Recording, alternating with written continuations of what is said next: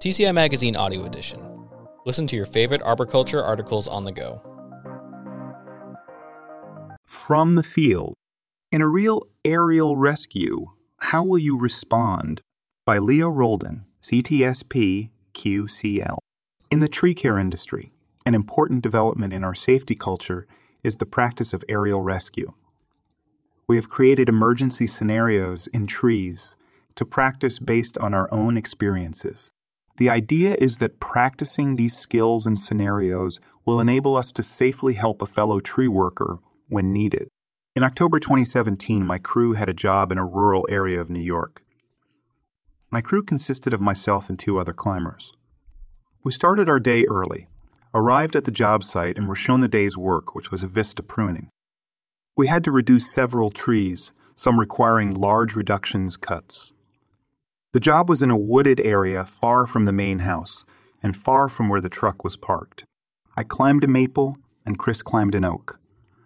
Vale was still on the ground trying to set up his climbing rope in another tree. Chris and I each had made several cuts when Vale started to yell. Chris was in danger. I asked Vale what kind of danger because I couldn't see Chris from where I was. He said a branch had hit Chris and was resting on top of him. He urged me to hurry. I descended nervously while Vale kept yelling at Chris to hold on, saying that we were going to help him. Chris was 50 feet up, suspended in air with a large limb on top of him. I realized it was a life-or-death situation. Vale was repeatedly asking, "What do we do?" At that moment, I wasn't focused on the problem. I could not react to what was happening. I was in a state of shock. Time to act. Chris was no longer responding.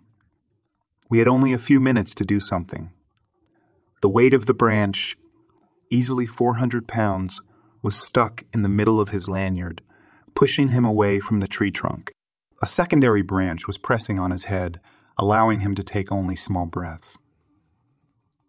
Those were chilling seconds. I've never been so scared. Vale saw I was not reacting, so he set his rope in the tree and climbed up. He reached out to Chris and assessed the situation, which was complicated. Chris was struggling to breathe. Vale again asked me what to do, and thank God I began to react. I told Vale I would send him the chainsaw and that he should cut as much as he could to reduce the pressure and weight of the branch on Chris. We were racing against the clock. Chris still was not reacting and was breathing very little and slowly. Vale was able to cut all the branches, leaving only the parent stem of the limb, which he was then able to pull out of Chris's lanyard. Chris came back to life when he opened his eyes and saw Vale there with him, saving him. Vale asked if he was okay. Chris replied yes. Vale then helped him to descend to the ground. Relief too soon. The 3 of us were elated to be back on the ground together safely, having avoided what could have been a tragedy. We decided to walk back to our truck so we could take a break and talk a little bit about what had happened. But back at the truck, Chris couldn't walk anymore, and his neck and back began to hurt a lot. We called 911. It turned out Chris had 2 broken bones in his neck and a dislocated hip. He would be out of work almost 7 months. Chris is now back at work, still improving every day, and committed more than ever to safety. Aftermath. At the end of the day, we saved a life, and I call Vale, who carried out the rescue, a hero. He reacted when needed to save Chris, but we were criticized for not following proper aerial rescue protocol. This included a tree inspection. We had not done one. Calling 911. We should have done that immediately. Waiting for emergency services, etc. We had not. I am convinced that had we not reacted when we did, Chris would not be with us today. He would have stopped breathing. He would have gone into respiratory failure. The rural area we were in was far from the nearest EMS. The cell phone signal was bad. The wooded area was difficult for EMS access. How prepared are we for a true life or death emergency situation? Aerial rescue practice is fundamental, but I think we need more practice and psychological help to be able to face these emergency situations.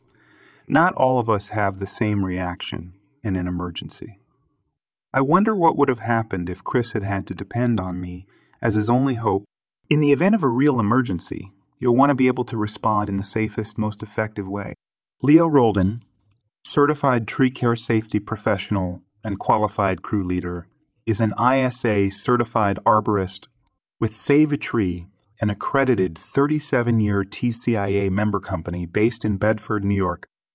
Want to stay up to date on the latest audio edition of the TCI Magazine? Subscribe to us on Apple Music, Google Play, Spotify, or wherever you listen to podcasts. To check out more of what TCI Magazine has to offer or to subscribe to the print magazine, visit tcimag.tcia.org.